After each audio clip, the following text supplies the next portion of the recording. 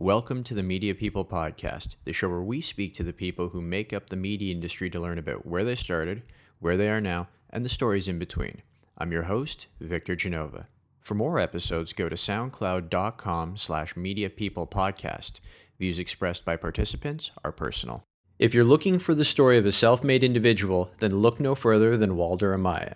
Emigrating with his family at a young age from his native Honduras, Walder was forced to restart his life in a new country. But this would prove to be just one of the many challenges that he would turn into opportunities. If you're a fan of maverick business people who defy the status quo and carve out their own path to success, then you're going to love this episode. Walder Amaya chats with us about moving to a new country, dropping out of high school to start his own business, and how a chance meeting with an executive at Rogers Media started him on a career path to where he is now Executive Vice President of International Sales and Operations at Evolve Media. Walder, thanks for joining us today. Thank you. So tell us where you're from, because you're not Canadian, are you? No, I was born and raised in Honduras, lived there for the first 11 and a half years, and then my family immigrated to Canada back in January of 1990. So can you tell us a little bit about what life was like in Honduras growing up? Overall, it was pretty easygoing, part of a big Latino family. My father is the oldest of 8 kids. Always surrounded by cousins, aunts. Every weekend, lots of kids running around all over the place. And being part of a big family, I take it wasn't the entire family that decided to just kind of pack up and come to Canada, was it? Correct. The decision was mainly on opportunities. My father had a great opportunity to immigrate to Canada, and at that point in time, the decision was made. Both my father, my mother, my sister, and myself immigrated here. So it was a bit of a readjustment, not only in terms of getting used to the harsh Canadian winters. We came in the middle of the winter, but also going from always being surrounded by a big family to just being the 4 of us. Was the winter the biggest shock for you? Because my wife, her family emigrated from Brazil, and apparently they landed on one of the snowiest days back in like 1992, and her dad was like, let's get on the plane and go home. For us, it was the opposite, especially for me. I had never seen snow before in my life. I thought it was such a great thing. Having said that, we weren't prepared. And what I mean by that, we didn't have winter jackets. It was like minus 20 degrees outside. But overall, as a kid, I loved it. Got involved into tobogganing right away. So it was a great experience. As I got older, I don't think that my love for the snow or the winters has been as intense as it was when I was a kid, though. You mentioned that your dad got a great opportunity to relocate with the family to Canada. Can you tell us a little bit more about that? Yeah, of course. So my father is an engineer by trade, and part of his job function is trained in the University of Chicago in topography. And one of the opportunities that he got, or the reason why we immigrated to Canada, is working for a company that basically created a system or invented a system where there were these trucks, not sure on the technical terms, but basically trucks that were set up in the front with lasers that fired into the pavement, and that when that information bounces back, they're able to actually look at the quality of the pavement, thus allowing the departments of transportation to allocate budget to those sections of highway or roads that need maintenance in a timely manner. So that's the reason why we immigrated here, and that's what my father did for about 20 some odd years that first 20 years that we have been in Canada. And when you landed, were you already fluent in English, or was that something you had to start from scratch with? Not at all. So that was part of probably one of the largest, biggest adjustments. My father was pretty fluent in English. My mother, not really, or actually none at all. My sister and I, same thing. We didn't have no fluidity in the English language. However, I think that for my sister, given that she's 5 years younger than me, she was about 5 years old, for her it was a lot easier. For me, it was a little bit more difficult in terms of I was 12 years old, going into grade 6, and then going into high school. So that gap was a little bit more difficult for me. It was hard. I specifically remember the first 3 to 4 years it was a bit hard, just not being as fluent as all the kids in school were. No, I can totally see that. And especially at that point in your life, I mean, you're switching schools, then you're going to high school. It's kind of like you have to reboot your relationships and the way you do things over and over again. Exactly. You credit your parents as being the biggest influence in your life growing up. Tell us a bit more about that. Look, the way I see it is throughout everyone's lives, there's opportunities that come across. And I know for a fact as I've gotten older and been able to have man-to-man conversations with my father, that the main reason why when that opportunity arose and the main reason why he took that opportunity was given the fact of thinking about my sister and I, and being able to give us an opportunity and being able to look at the social economic opportunities that are in Latin America. As we're all aware, Honduras is a third world country, and the opportunities that we have been presented with here in Canada, opportunities that we would have never had in Honduras, and that for me is inspirational. Where it's very, you're willing to give up everything for those that you love. We gave up family, moved the family to a whole new country and started all over again. And at 37 years old, my mother reminded me of this last year during my birthday, that my father was my age when we made this move. And I think of my own personal life with a 2-year-old daughter, thinking, would I be able to just pick up and go to a country where it's brand new language, we don't know anyone, and literally start a whole new life. So that for me is very inspirational, and I hope that one day I can fill those shoes that my father and mother have filled. That's an interesting way of looking at it. It really puts it in perspective to see that, hey, at 37, this was the leap that your dad was willing to take. Yeah. But you took a pretty big leap yourself in the 11th grade. Tell us what you decided to do there. So in the 11th grade, I always found, especially in high school, I found school too easy. It was a lot of fun, don't get me wrong, high school and everything that goes with it, but I found school too easy and to a certain degree almost boring.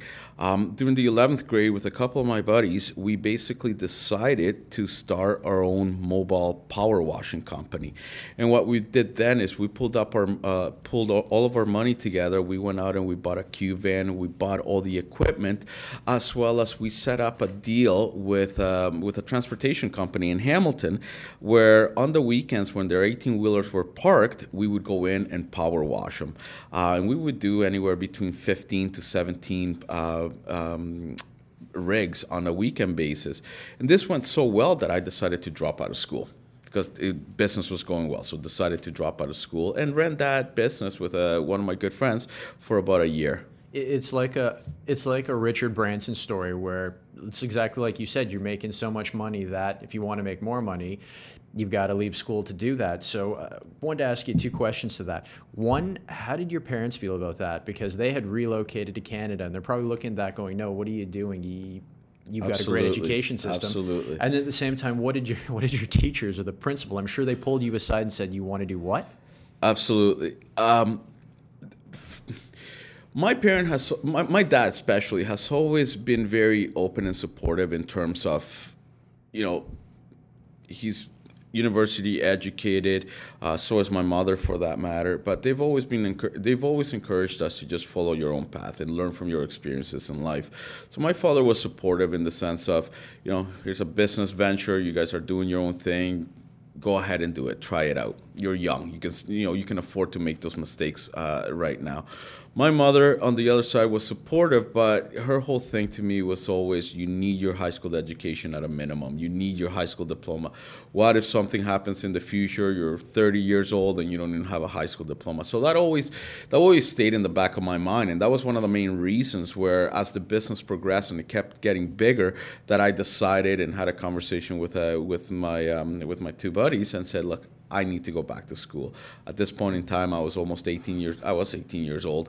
Said I only have a year left. I need to go back and finish. I can't work full time anymore. At that point in time, those guys basically bought me out. And as part of that promise, I had promised my mother that I would go back and get my high school diploma eventually. I went back to school full time and finished my high school. So you went back to school full time. You weren't part of one of those sort of adult education programs where they're doing their diploma kind of part time. I tried that during the time, that year and a quarter that we were working. I tried that, but when you're working, it's a labor job. It's a very, very intensive job, and getting up at 6 in the morning, going and sitting in school from 6 p.m. till 10 p.m. it wasn't worth it. I literally tried that 2 semesters and ended up dropping out of that as well. I just couldn't keep up with it. I was just too tired to do it.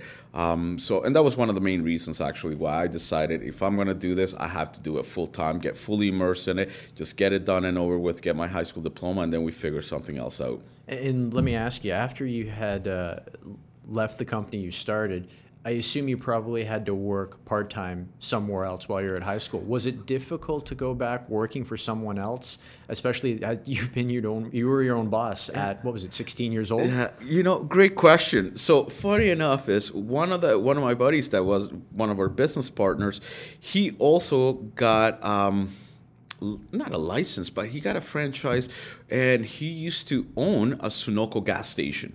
So as part of that, I basically would go to school for classes, normal workload, and then in the evenings, four nights a week, I was actually working at the Sunoco gas station.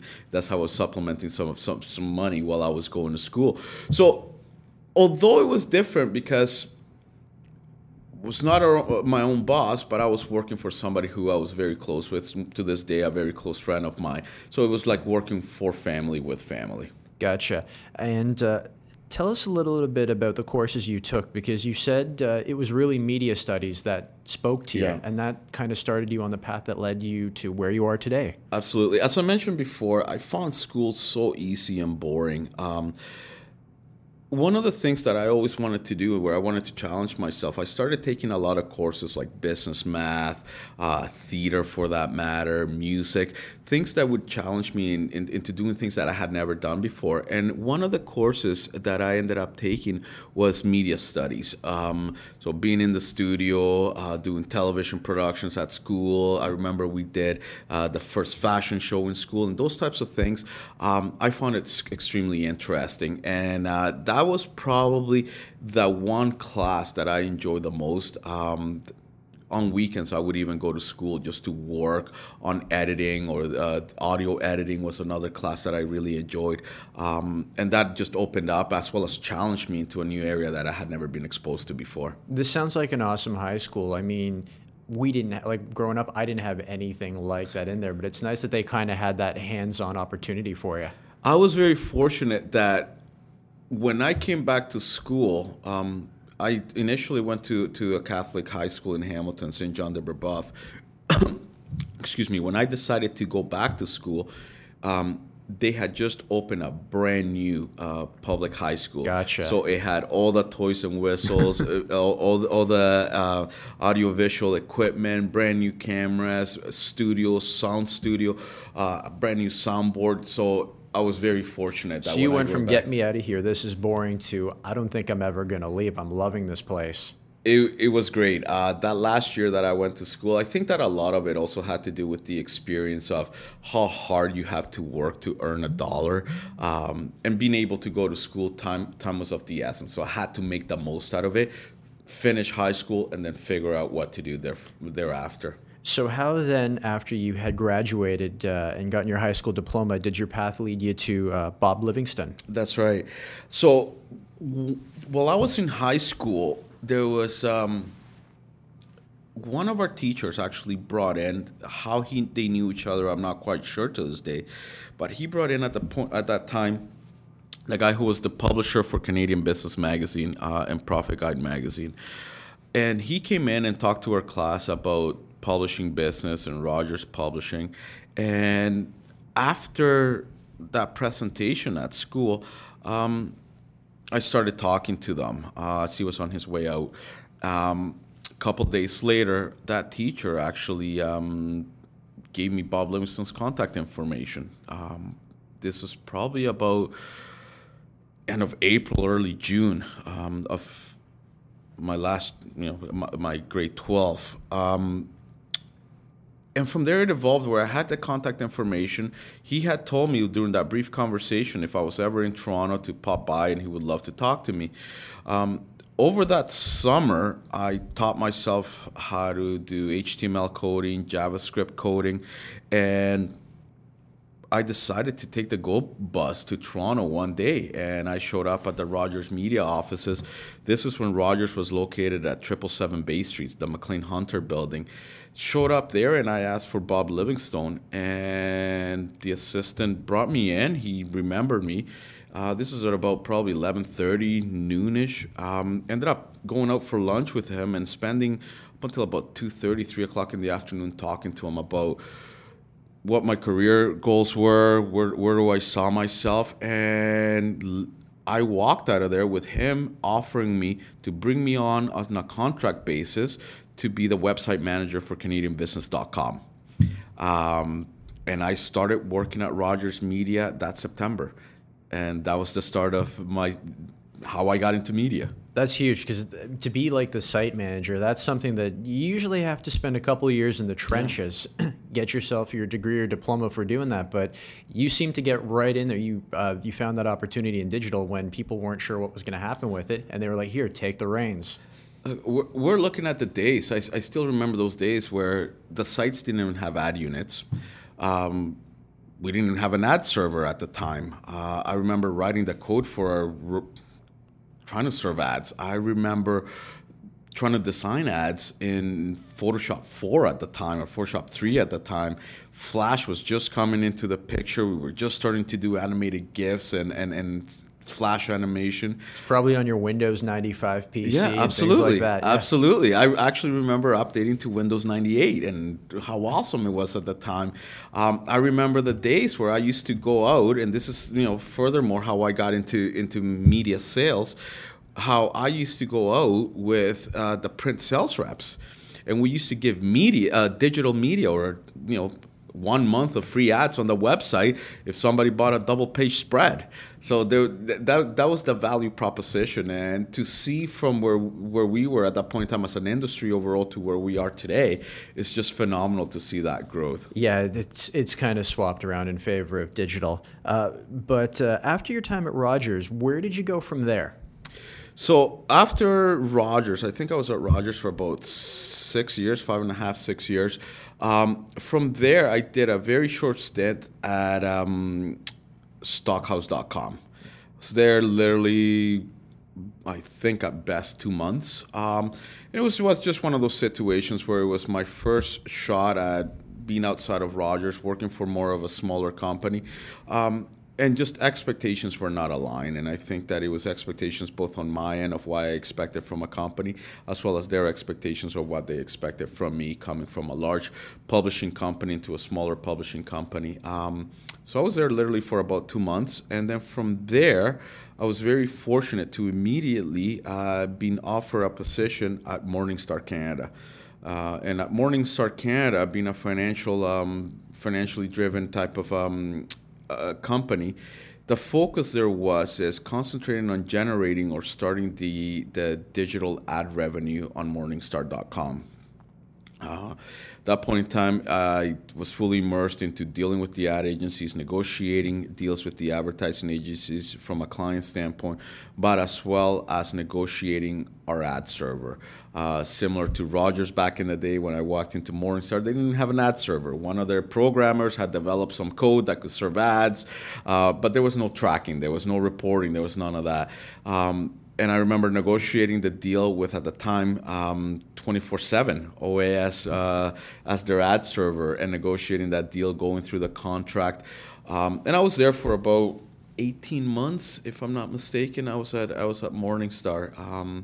And then shortly thereafter, Transcontinental Media at the time came knocking on the door. And this is when I decided to go to Transcontinental Media as their business development manager. And what I went to do there, my main focus was to concentrate on generating revenue from anything that was non-advertising agency driven. So strategic partnerships, it was anything from ad rep deals, it was sponsorship type of deals, and that was a lot of fun. And that actually drove through that role drove to where I am today with Evolve Media. Do you mind telling us that story? Because I think it's really interesting how you made the jump to Evolve and you kind of took that bull by the horns. Of course.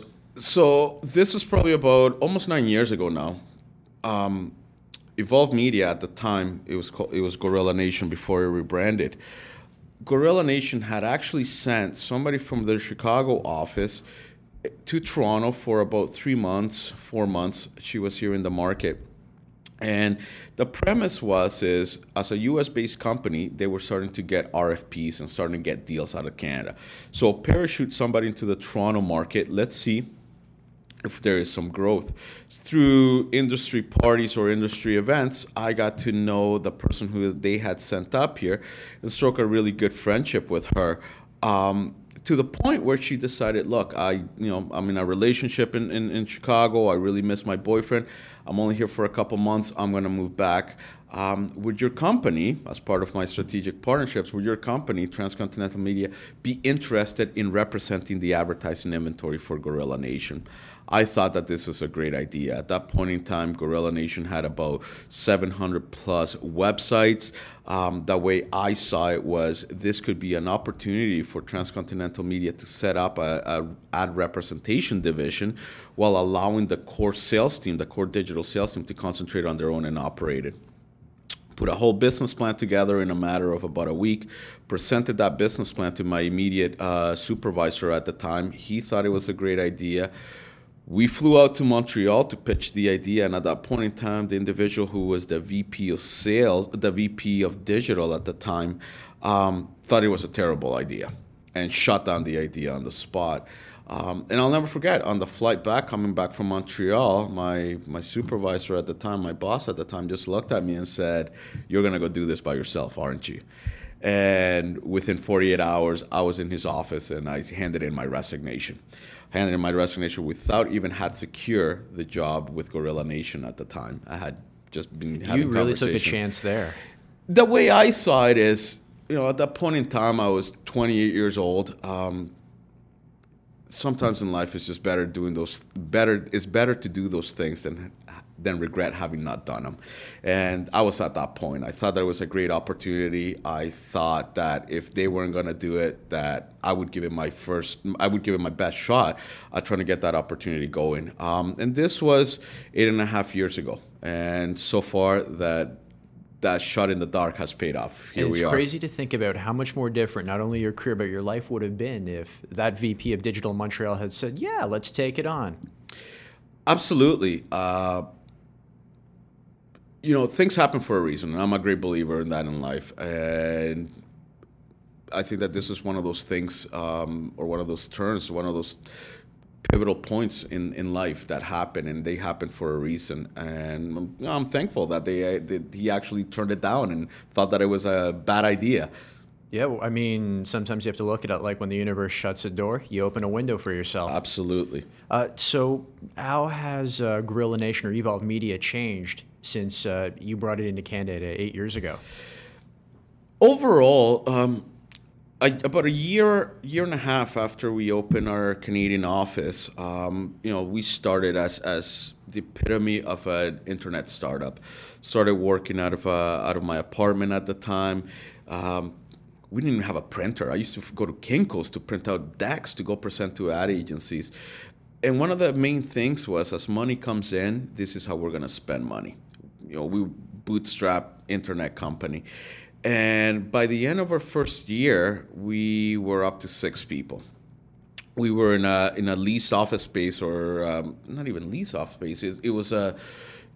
It's a month-by-month office space that as we needed more space, they would give us more space. And by the end of the first year, we looked at the cost analysis and we decided this market is going well, let's commit to a long-term lease. And we found our first office space. And that office space was an office space that was able to fit comfortably about 13 people. And a year into that office space, we outgrew that space and had to move to a different office space. So the growth was always there. But as part of the growth that we saw in the Canadian market, it also allowed us to look even further and start, daydreaming about, well, what if we keep expanding? Canada's going well. What are the other large English-speaking markets? So about a year or so after we opened Canada, we launched our UK office. Been involved to this day. I'm still very much involved with our UK team. We set up a team in London, went through the whole thing of looking for office space, setting them up with a printer. We learned that lesson, very pivotal lesson, to get a printer in the office right away. Hiring people, growing people, putting the infrastructure in place. And then about a year after London, we went through the same thing with our Sydney, Australia office. And similarly, at that point in time, given budget restrictions, I wasn't able to fly out to Sydney. We were literally on Skype with a laptop, walking around, looking at the office space, negotiating the lease from the person that we had hired in Sydney. And you were probably doing that in the middle of the night, weren't you? Because there's about a 12... 16 hours. 16 hours. 16 hours ahead. Absolutely. London, I'm usually up at 4:30 in the morning dealing with our London office. Sydney, it was 10:30, 11 o'clock at night. We were on conference call dealing with them as they were getting their day going of the following day. So, yeah, it was interesting. For the first, I think, 4 to 5 years working for the company, it was just go, go, go. Not that it has slowed down by any stretch of the imagination, because now we put different goals ahead of ourselves. But it was very interesting just to see the growth momentum that we had as a company, and the learnings that we were getting from one market. How do we apply those to another market, and vice versa? How do we take new learnings from new markets that we were launching and apply those successes and or failures to more established markets that we were operating in? Walter, this has been a really good interview. One last question before we go. If you weren't in media, what do you think you'd be doing? I would love, and one of my passions that I do as a side passion of mine, I would be in finance, either as a stockbroker or working in some type of finance role. And then I got this from working at Morningstar and seeing all the financial analysts and getting ingrained into that whole business. And I loved it. Nice. Thanks again for your time. Thank you. Thanks for listening to today's show. For more episodes, go to soundcloud.com/mediapeoplepodcast and follow me on Twitter @VicGenova.